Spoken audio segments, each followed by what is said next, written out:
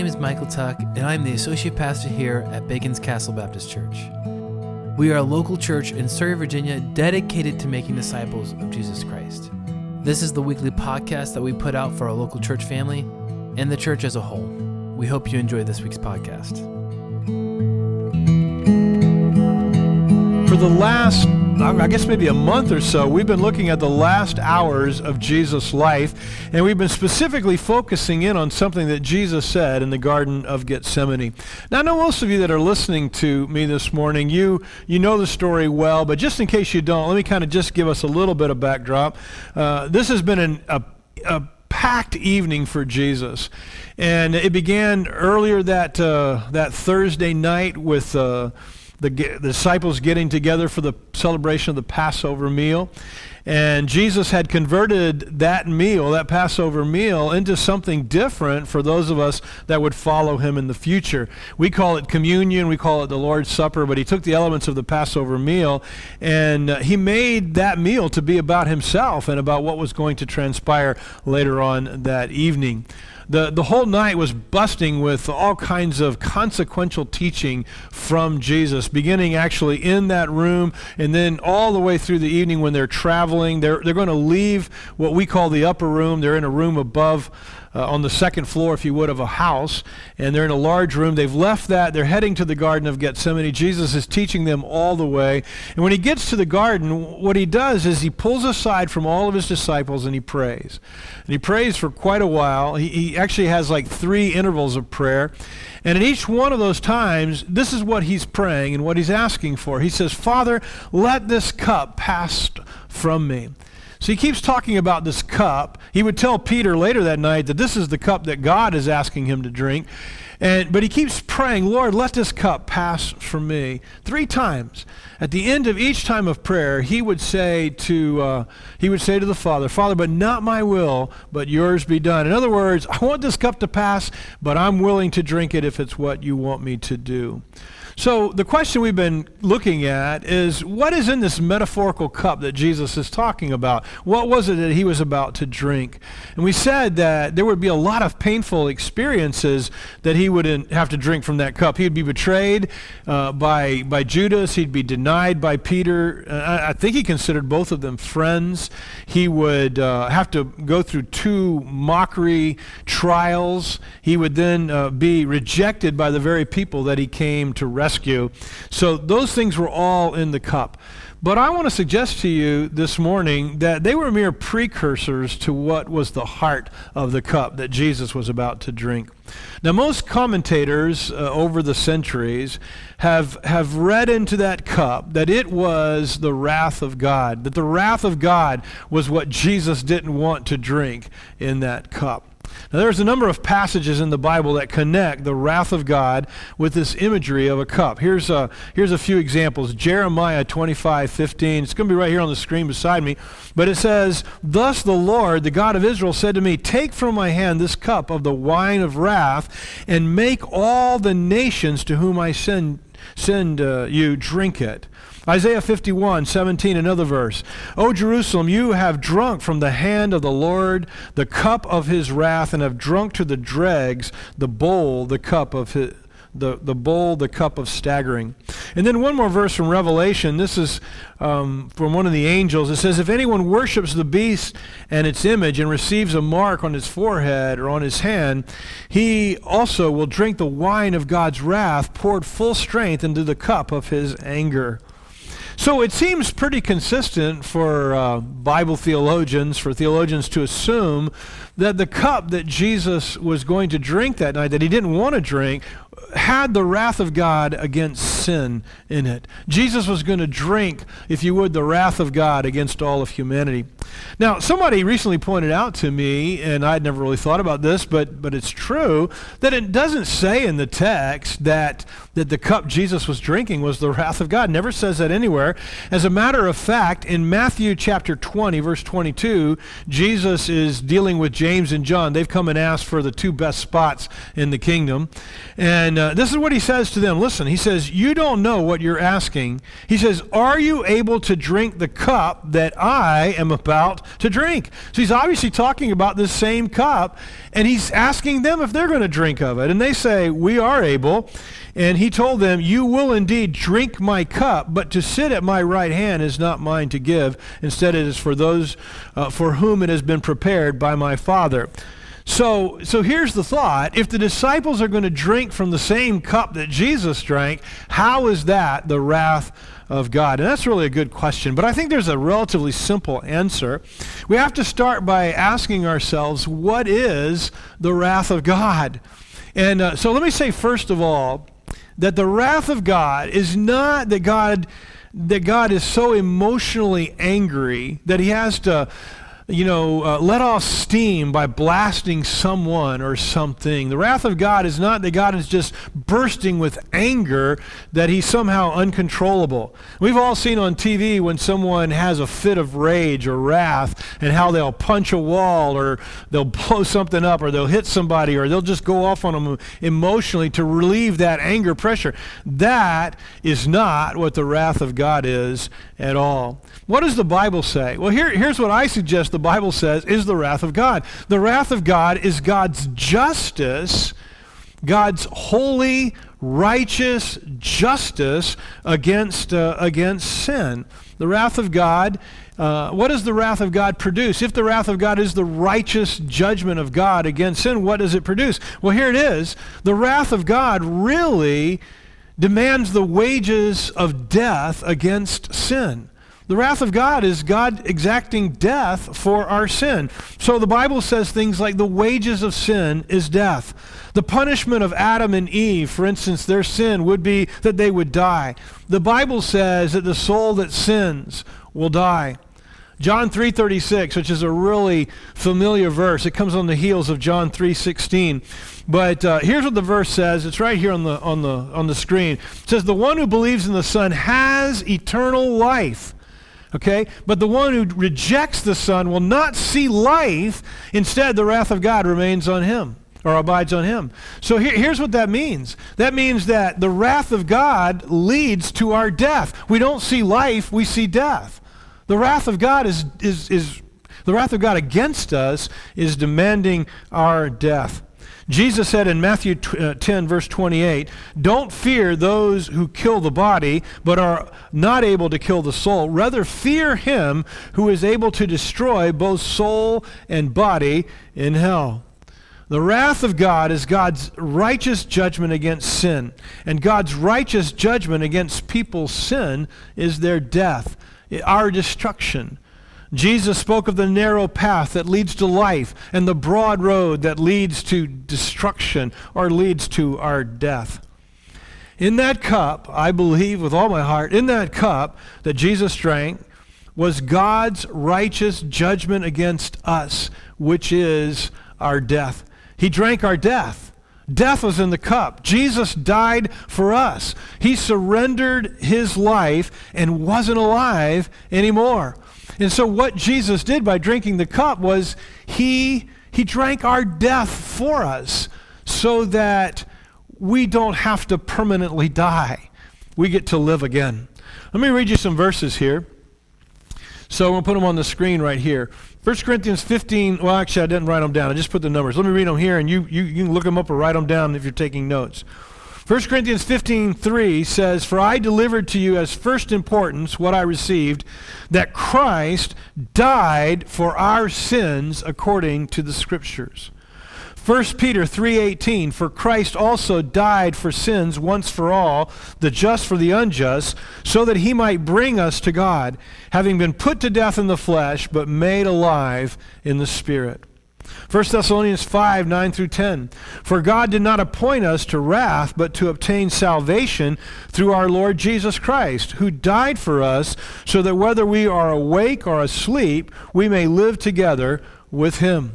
Romans 5:8, but God demonstrates his own love towards us in that while we were yet sinners, what? Christ died for us. Romans 5:10, for if while we were enemies, we were reconciled to God through the death of his Son, much more, having been reconciled, we shall be saved by his life. And then Romans 5:6, for while we were still helpless, at the right time, Christ died for the ungodly. Listen, here's what was in the cup that Jesus drank. It was death. It was death. It was the wrath of God against sin, which is death. Jesus drank our death for us on the cross. This morning, what I'd like us to do, it's Palm Sunday, and what I'd like us to do is I'd like us to visit the cross. I'd like us to take a journey, if you would, to Golgotha, the hill on which Jesus was crucified. Now, if you're already a follower of Jesus, you've already been to the cross, because you don't follow Jesus without going to the cross. You go to the cross first, and from there is grace. You see his grace, you see his love, and you begin to follow him.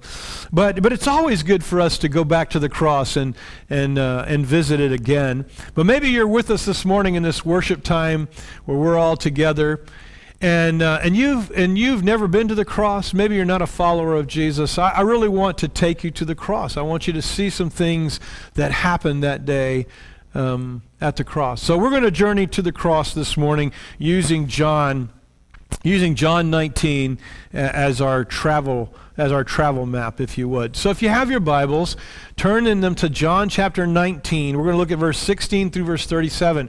Now, if you have your Bible, I'd like you to follow along, okay? I'm going to read the text, but if you have a Bible on your phone, open that, or if you have a hard copy of a Bible, open that, but follow along. I'm going to be reading from what's called the Christian Standard Bible, but you can follow along in any version that you want.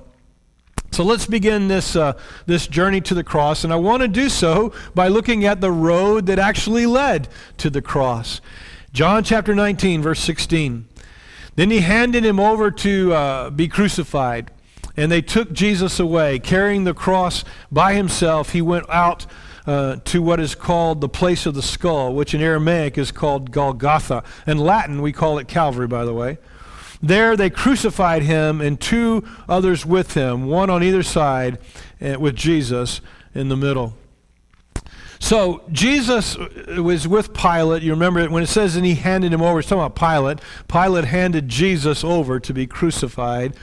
And Jesus would be carried to the cross. He would actually only be on the cross, they say, less than 6 hours, which was a very short amount of time for a man, in which a man would die by hanging on a cross. But to get to the cross, he had to, and I've kind of confused things here. I forgot to change that. I was going to change that to the road to the cross, because I'm talking about a journey. This whole talk is going to be a journey to the cross. But there is a journey, an actual road to where Jesus would be crucified from Pilate's palace to the actual hill on which Jesus would die. And on that road there, we've termed that road, or we've called that road the Via Dolorosa, the way of sorrow, or the way of suffering. And on that road that Jesus traveled to the cross, John tells us that he was conscripted to carry his own cross. Jesus was supposed to carry his own cross, and he evidently started out. Now, if we add the other gospel accounts to get a fuller picture, we'll know that on the way up to the cross, on to the way to the hill, Jesus just couldn't bear the cross anymore. He'd been whipped. You remember he'd been whipped 39 times. His back was most likely raw, and lost a lot of blood. He was weak. He carried it, couldn't carry it all the way, and he fell into the weight of it. Along the way, the Romans conscripted another guy by the name of Simon, and Simon would carry the cross the rest of the way up to Golgotha, up to Calvary. Along the way, Jesus is not alone. He is with two other men. John tells us that Jesus is crucified in the middle of the two other men. They were both robbers and thieves. One of them would actually confess later on in the afternoon that he deserved what he was getting. But that's the journey that Jesus took, or that's the road that Jesus took to the cross. Now, In this journey, I want you to see the agony of the cross, and I can't even point to it in the text because John doesn't point to the agony of the cross, but let me talk about it for just a bit. We see so much make-believe in the world, don't we? I mean, we watch movies and it's all make-believe, and we've really lost a sense of what's real. But when it comes to the cross of Jesus, this was real, everyone. There was no stuntman to fill in for Jesus. There was no fake blood, no rubber nails, no paper cross. This was all for real.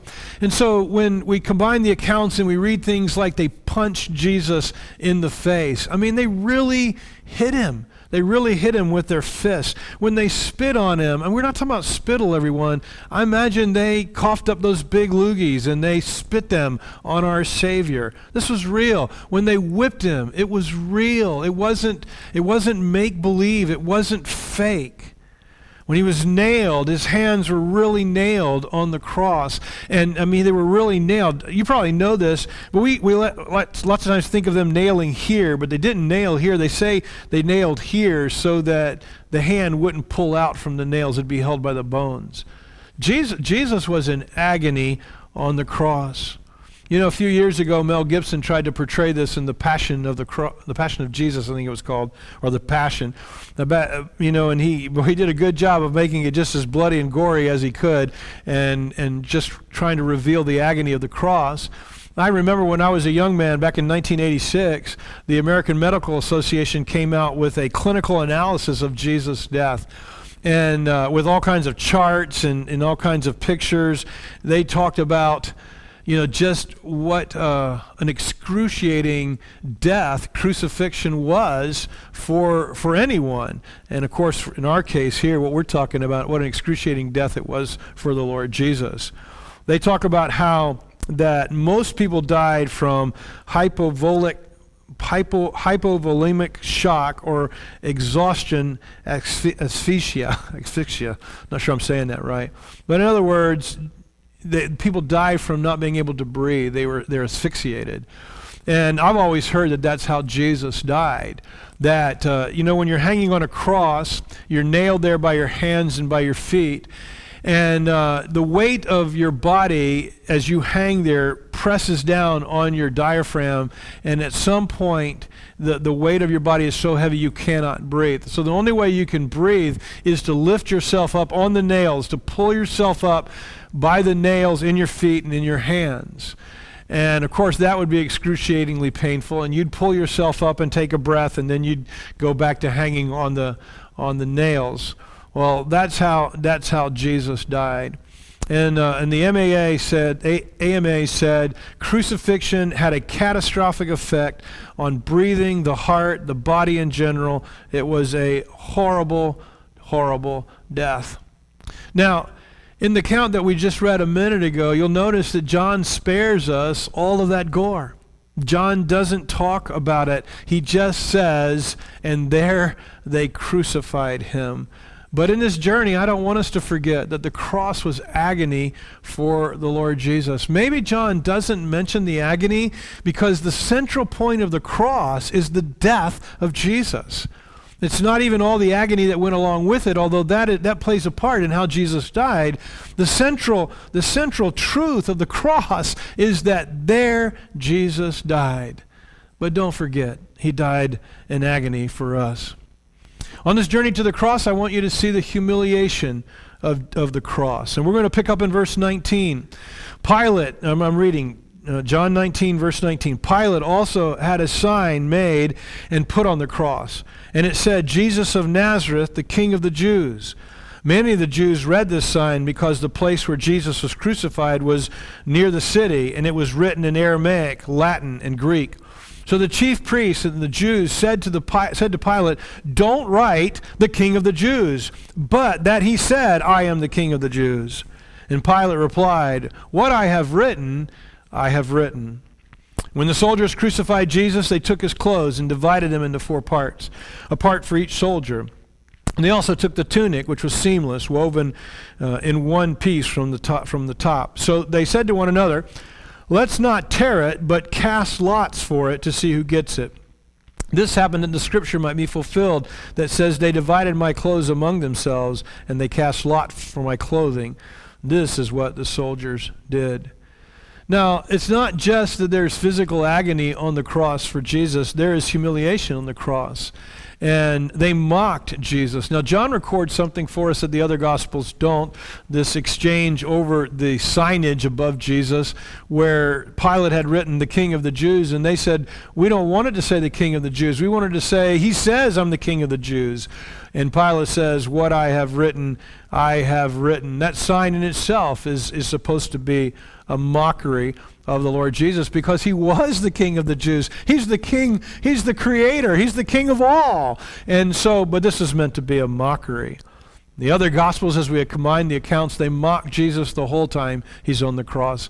They would stand down on the ground at his feet, they would look up at him, and they would say, the guy who healed others, come off the cross. If you really are who you say you are, come off the cross.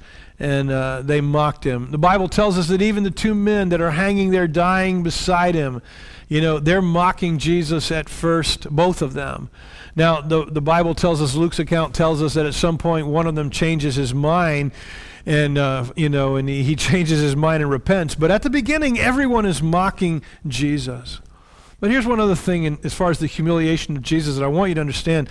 In Bible times, to be exposed in your nakedness was an extremely shameful thing. And it is even in our culture today, although in many ways it's losing its shame.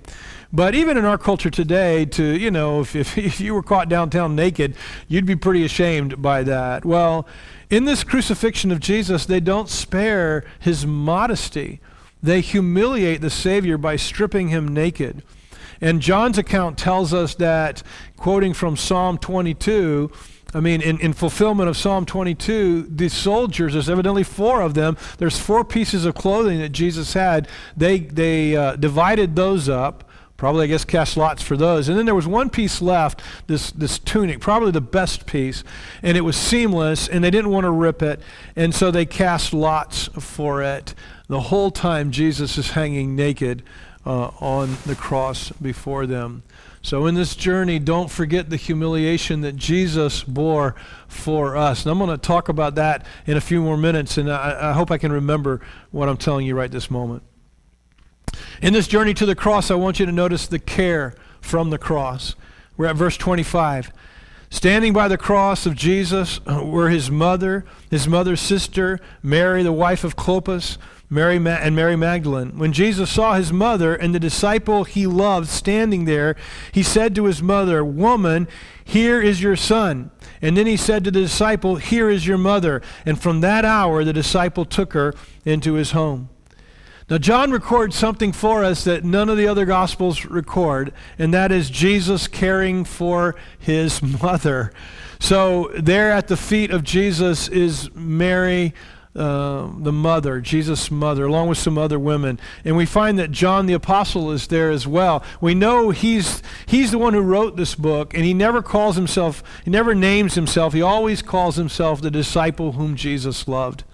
Now, if you've been with us from the beginning of this study, let me just repeat this. John calls himself the disciple whom Jesus loved, not because he's trying to say Jesus loved me and didn't love anybody else. He's trying to say, this is how I felt. I was a disciple, or the disciple that Jesus loved. Jesus loved me. That's what he's trying to say here. So he's the disciple whom Jesus loved, standing at the cross. I've often heard, since I became a follower of Jesus, that John was the only one that was at the cross. We're never told that. He's the only one mentioned. Maybe Peter and some of the other guys were standing in the back of the crowd.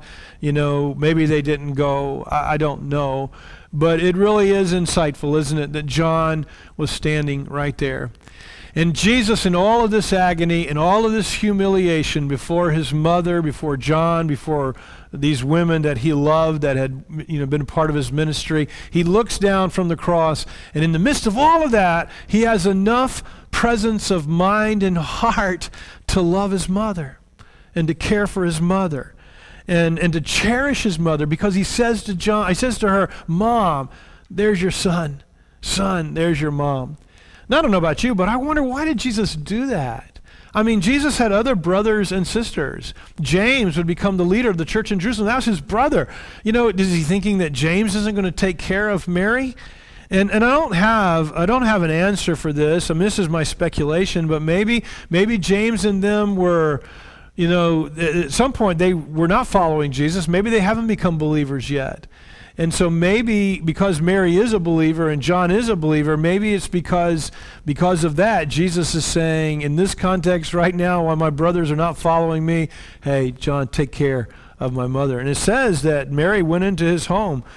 He took her into his home to take care of her, you know, after that. So we have the care from the cross. Now, that brings us to what in this journey to the cross, the next thing that I want you to see, and that is the sufficiency of the cross. And really, everyone, if you've been tuning me out, this is the place I'd really like you to tune back in, because this is probably the most important thing that I want to say in this talk, in this journey to the cross. This is the thing I really want you to get. So we're going to pick up in verse 28. After this, when Jesus knew that everything was now finished, that the scripture might be fulfilled, he said, I'm thirsty. A jar full of sour wine was sitting there, so they fixed a sponge full of sour wine on a hyssop branch and held it up to his mouth. And when Jesus had received the sour wine, he said, it is finished. And then bowing his head, he gave up his spirit. Now, there's a whole lot more I could add to this, but let me just add one more thing from Matthew's account. In Matthew chapter 27, verse 46, Jesus said, at about the 9th hour, Jesus cried with a loud voice, saying, Eli, Eli, lama sabachthani. That is to say, my God, why hast thou forsaken me? So Jesus has been forsaken by the religious leadership, which is not a big deal because they never really followed him, but he was forsaken by them. He was forsaken by his family. He was forsaken by his disciples, by his friends. And now he's saying, God, why have you forsaken me? He's felt forsaken by the Father. He was about to die. In fact, when he says what he says it is finished, he does die. Now, Jesus has been drinking the Father's cup. He's drank, as we've said already, betrayal, denial, false accusations, human rejection. But here on the cross, he's drinking the final dregs of that cup, and that is he's drinking death. He's drinking his death. And when he does, he says, it is finished. It's complete. It's done. What I would like you to see from this journey to the cross is I'd like you to see that the cross accomplishes everything that we need for us to have eternal life, abundant life, life with God. Probably the greatest recovery of the Protestant Reformation is what we call sola fide, or by faith alone, in Christ alone. The finished work of Christ is sufficient for our salvation. In Hebrews chapter 10, in the New Testament, we read this. It says, and this is the author of Hebrews is writing, he says, talking about Jesus, he then says, see, I have come to do your will. He takes away the first to establish the second. Now the author of Hebrews is talking about the first covenant, the Old Testament. He takes it away to establish this new covenant. By this will, he continues, we have been sanctified through the offering of the body of Jesus Christ once for all. Every priest stands day after day ministering and offering the same sacrifices time after time, which can never take away sins. Now the author of Hebrews is looking back on the Old Testament, and he says the priest every day after day, offers these sacrifices week after week, year after year. He said, but they never do away with our sins once and for all. Jesus, on the other hand, was a sacrifice who sacrificed himself one time for sins forever and is sat down at the right hand of God. He is now waiting until his enemies are made his footstool. In other words, Jesus in his death on the cross was sufficient once and for all to take care of our sin problem. What's our sin problem? Well, the wages of sin is death. The problem is that we die. Jesus took that away. Paul would put it like this. He would say, in a letter he wrote to a church, he would say, for by grace we have been saved through faith, and that not of ourselves. It's the gift of God, not as a result of works, lest any of us should boast. In other words, we are resting in the sufficient and finished work of Jesus when he drank that cup and he drank our death on the cross. It's all been done. There's nothing else for you and me to do other than to receive the work that Jesus has done. You know, all too often we're thinking that, I have to add to my goodness. God's gonna measure my moral character, and if it measures up to a certain standard, he's going to accept me. The Bible says no, Jesus did it all. Jesus paid it all. He died for us so that we won't have to die, but we shall live. He did it all. And the only thing that I have to do is to respond to God's gracious gift. I have to be willing to receive Jesus, to trust Jesus. Here's what the Bible says. Without faith, it's impossible to please God. Without trusting God, it's impossible to please him. In other words, good works and good efforts and moral character, those are good things, don't misunderstand me. But those aren't what make us right with God. It is trusting in God. And he goes on to say, without faith, it's impossible to please God because we must believe that he exists and that he is a rewarder, that he rewards with life those who seek him. So my responsibility is to seek the Lord, to love the Lord, to trust the Lord, to put my faith in him. Jesus did the work for me. He was sufficient. And that's why he said on the cross, it is finished. It's done. It's all taken care of. That's why the author of Hebrews says, after he had done that, he sat down at the right hand of the Father, because there is nothing else to do. Jesus did it for us. You just simply have to trust him and follow him. Now, if I could, before I go on to my last point, I'm almost done. I'd like to talk to you about what the cross is sufficient to actually do in our lives. I want to give you three things. There's so many more things I'm sure that I could point to that the cross is sufficient to do this, but I want to give you three. And this is the heart of my talk. This is where I really want you to listen in. Here's the first thing. The cross was sufficient to purchase your forgiveness. The cross was sufficient so that you could be forgiven by God. It was sufficient for you to get forgiveness. Here's what Paul said to the Ephesian church. In chapter 1, verse 7, he says, in whom we have redemption through his blood, the forgiveness of our sins. You see it right there? We have the forgiveness of our sins in Christ because of what he did, because of his death, according to the riches of his grace. You see, sin brings death. Jesus' death forgives us. He purchases our resurrection by his death. In other words, he purchases our ability, our legal right, if you would, to live again. And by willing to die for us, Jesus bought us back from death. He did that by being willing to submit to death himself. Now, earlier I talked about the humiliation of Jesus, about how he hung naked on a cross. Well, listen, beloved, Jesus humbled himself long before the cross. The Bible says that though he was equal with God, this is in a letter that Paul wrote to the Philippian church, chapter 2, beginning of verse 5. Though Jesus was equal to God, he did not consider that equality with God something to grasp or to hold on to, but he emptied himself of it. And it goes on to say that he became a person like us. He took on our humanity, took on our flesh. He took on our humanity, and he lived like us, but not as a rich king. He lived as a poor man. And then it says, but not just he didn't just become a man, but he became a man and submitted himself, lowered himself even unto death. And then it says, even to death on a cross. The death of Jesus, the cross, is sufficient to purchase our forgiveness from God. We are forgiven. I tell you, I speak for myself, but I know I'm speaking for you. We've all done things we're so ashamed of. We've all done things that we know are so wrong before God. We know they're wrong because God's put it in us what's right and wrong, and we know what we've done is wrong. And God offers us forgiveness because the wages of sin is death. That's what I deserve. But Jesus dies for me. He purchases my forgiveness.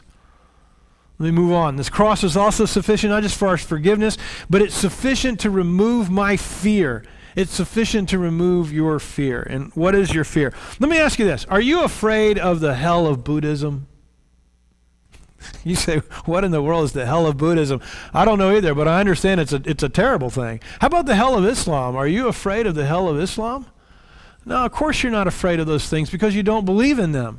You don't believe in Buddhism, so you're not afraid of the hell of Buddhism. You don't believe in Islam, you're not afraid of the hell of Islam. You know, this might be a shock to you, but most people are not afraid of the hell of the Christian church. They're not afraid of eternal conscious torment that the church has been preaching for centuries. You know why? Because they don't believe in it. So they're not afraid of it. But listen to me. You know what the Bible says that all men are afraid of? I know you figured this out. They're afraid of dying. Every man everywhere is afraid of dying. And yeah, I know there's anomalies. I know there's exceptions that people might want to die. But generally speaking, all men and women, we're all afraid of dying. We don't want to die. We don't want to not have our life anymore. We're afraid of not living anymore. We're afraid of dying. Now listen to Hebrews. Here's the author of Hebrews, chapter 2, verse 14. Now, since the children have flesh and blood in common, since we all have, every person has flesh and blood in common, Jesus also shared in these. So God himself became like us, all right? He took on our humanity, our flesh and blood. Now listen, so that through his death, he might destroy the one holding the power of death, that is the devil, the adversary, and free those who were held in slavery all their lives by the fear of death. So again, let me restate that. Here's what the author of Hebrews says. Jesus became like us, flesh and blood, so that by his death he might liberate us all from the fear of death. You see, the power of the fear of death, it holds sway over all of us. We're all afraid of dying. But now because Jesus has died and has conquered death and lives again, we don't have to be afraid of death anymore.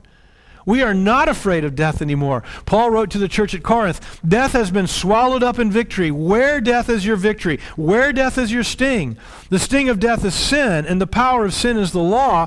But thanks be to God who gives us the victory through our Lord Jesus Christ. So you see, we're no longer afraid anymore. The cross is sufficient to rid us of our fears. You know, the biggest fear of COVID, well, part of it is the unknown, but the biggest fear of COVID is that it's killing people. We don't have to be afraid of death anymore, beloved, because Jesus has liberated us. The cross is sufficient to rid us of our fears. And then the last thing about the cross, it's sufficient to give us life. And I know there's many more things I could say, but these are the three that I want to tell you. It is sufficient to give you life. And here, this is a corollary to the previous point. The reason we're not afraid to die anymore is because the cross gives us life. Jesus gave his life so that we could live. His death means that your death is not permanent. Your death is temporary. It's but a moment in time. And his death is sufficient to cover your death. And by his grace, you will be raised from the dead. You have life. God submitted to death. Jesus submitted to death, surrendered his life so that your death would not be the end of you, but rather you will rise and you will live again. Listen, if you happen to drop in on this worship time and you're listening to me by some chance and you are in search of immortality, you would like to live forever, or you would like to have life in a place that is joyful without the marring of selfishness and evil, if you would like to have life like that, listen, I'm offering it to you in Jesus' name. Because that's what Jesus accomplished for us. He laid down his life so that you could live again in his kingdom. Oh man, how I hope you would take him up on that and you would follow after Jesus. And anyway, he wants to give you life and immortality, and not just, let me say this, and not just immortality in the future, but he wants to give you abundant life now. He wants to give you eternal life now. He wants to give you the promise so that you know you shall live forever now. He wants to give you all of that now. All right, that brings me to, in our journey to the cross, that brings me to the last thing I want you to note in this journey, and that is the evidence on the cross. Verse 31, let's read to the end of our text, which is verse 37. Since it was the preparation day, the Jews did not want the bodies to remain on the cross on the Sabbath, for the Sabbath was a special day. They requested that Pilate have the men's legs broken and that their bodies be taken away.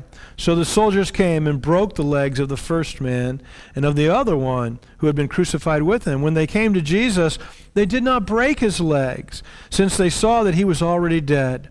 But one of the soldiers pierced his side with a spear, and at once blood and water came out. And he who saw this has testified, so that you also may believe. Now right there, John's talking about himself. He saw that. His testimony is true, and he knows he's telling the truth. John's basically saying, I know I'm telling the truth. For these things happened so that the scripture would be fulfilled. Not one of his bones will be broken. Also, another scripture says, they will look at the one they pierced.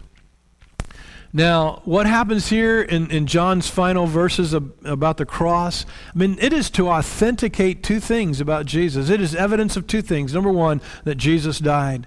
No swoon theories. Here's what I mean by that. After Jesus died, the Jews began to say things like, well, he didn't really die on the cross. And he came back to life later on after he had had his wounds attended. You know, that's what they were saying. This is to prove that he had died. Well, you know, what they would do, this was the preparation day for the Sabbath. The Sabbath began at 6 p.m. They would break the legs of the crucified so that, remember I told you how you die from asphyxiation? Well, if your legs are broken, you got to lift your whole body weight by your arms. I mean, you're going to die really, really soon after they break your legs because you don't have any strength to lift your body so you can breathe. So they'd break the legs to make them die quickly. But when they came to Jesus, they didn't break his legs because he was already dead. And to prove it, they stab him. They stab him in the side. Water and blood comes out, a divide there. And medically, I understand, I'm not a doctor, but I understand that that's a sign of death, that there begins to be this division. And that division between water and blood was a sign that Jesus was dead. So this was evidence that Jesus had died, but it's something else as well. It's evidence that Jesus was this Messiah king that God had been promised all along. That God had been promising all along. And we see that in two ways. Number one, his bones were not broken. Messiah's bones were never to be broken. They did not break any of Jesus' bones. And the other was that stabbing of the spear. Back in the Old Testament, the prophet Zechariah, talking about the coming king one day, said, "And I will pour out on the house of David, on the inhabitants of Jerusalem, a spirit of grace and pleas for mercy, so that they will look on me, on whom they have pierced, and they shall mourn for him as one mourns for an only child, and weep bitterly over him as one weeps over a firstborn."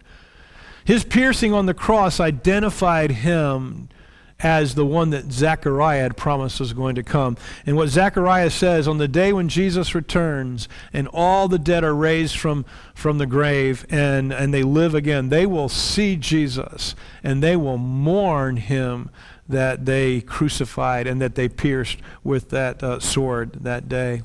So the cross itself in so many ways was evidence for us that Jesus was who the Bible claimed he was, who he claimed he was.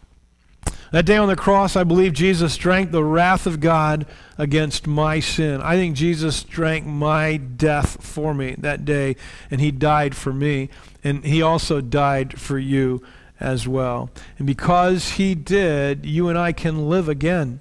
We can live again. The Roman practice of crucifixion will remain one of the most gruesome and humiliating and obscene methods of executing people that the world has ever known. It was so horrible that sophisticated Greeks and Romans, they never talked about crucifixion in any kind of public setting or any kind of polite company. So the early Christians, they were constantly ridiculed for the fact that they believed that God himself had become one of us, which in itself was something they ridiculed, but that God-man would die on a cross for the Romans and the Greeks, that was absolute absurdity. It was crazy. This idea is illustrated by a graffito that was found from the second century in Rome on a wall of a house that they believe was used for training imperial pages, and And on the wall, they found this graffito, and I think I have a picture of it. I forgot to put it in. So I had a picture of it, but you can look it up. A graffito from Rome, 2nd century. And in this picture, it's a crude stick picture, but there is a man with his arm raised to a man being crucified, but the man on the cross has the head of a donkey.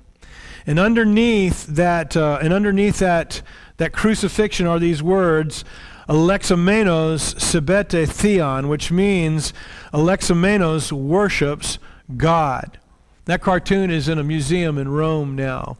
But that cartoon was meant to show the laughability and the ridiculousness of the Jews and Christians, or not the Jews, but the Christians worshiping a man who had been crucified. That drawing was meant to depict that it was like worshiping a donkey for them to worship Jesus who had been crucified. However, for the Christians, the cross became their symbol of faith in Jesus, in spite of this constant ridicule, in spite of the social stigma that the cross had. The Christians cherished the cross. Now, for us today, we wear the cross. We have it on our stage here. We see it everywhere. It's fashionable to have a cross. But in those days, it wasn't. And yet, the Christians held tenaciously to the cross as their symbol. Why? Because they understood that it was the death of Jesus that liberates us from our own death and gives us eternal life with God through the forgiveness of our sin. Now, this Palm Sunday morning, if you're a follower of Jesus, man, I want you to rest in the cross. I want you to cherish the cross. I invite you this morning to bow your heads and your hearts and to be thankful to God for the cross. For the cross is where our forgiveness comes from. If you're here this morning and being a part of our worship time and you've not been to the cross, you're not following Jesus, I want to invite you to come to the cross of Jesus and follow Jesus. I want you to follow him with all your heart. Would you do that? I mean, if God is drawing you and prompting your heart, would you, right there you're by yourself most likely, or in your home with just a few people watching this, being a part of this, would you right there just bow your heart, say, Jesus, I want to follow you. Jesus, I want to belong to you. If he's tugging on your heart, you just do that right now. There, let me close this time together in prayer. Father, we do just thank you for the cross. We are amazed that you would become like us and then be willing to experience death so that we could live again. Man, what an incredible thing. Thank you for being willing to enter into death, Jesus, for us. Thank you for being willing to humble yourself and be humiliated by us, your creatures, as you did. How we love you. And on this Sunday, in preparation for next week, as we celebrate the fact that you did not stay dead, but you conquered death, Lord, we just want to again say thank you for the cross. Thank you for working in our lives to change us. Lord, would you change us to be more and more like Jesus all the time? And we pray this prayer in Jesus' name. Amen. Thank you so much for listening this week. If you have any questions, you can email them to Pastor Jimmy at baconscastle.com. Also, check out our website at baconscastle.com to get to know us and see what God is doing locally here in Surrey. Be blessed.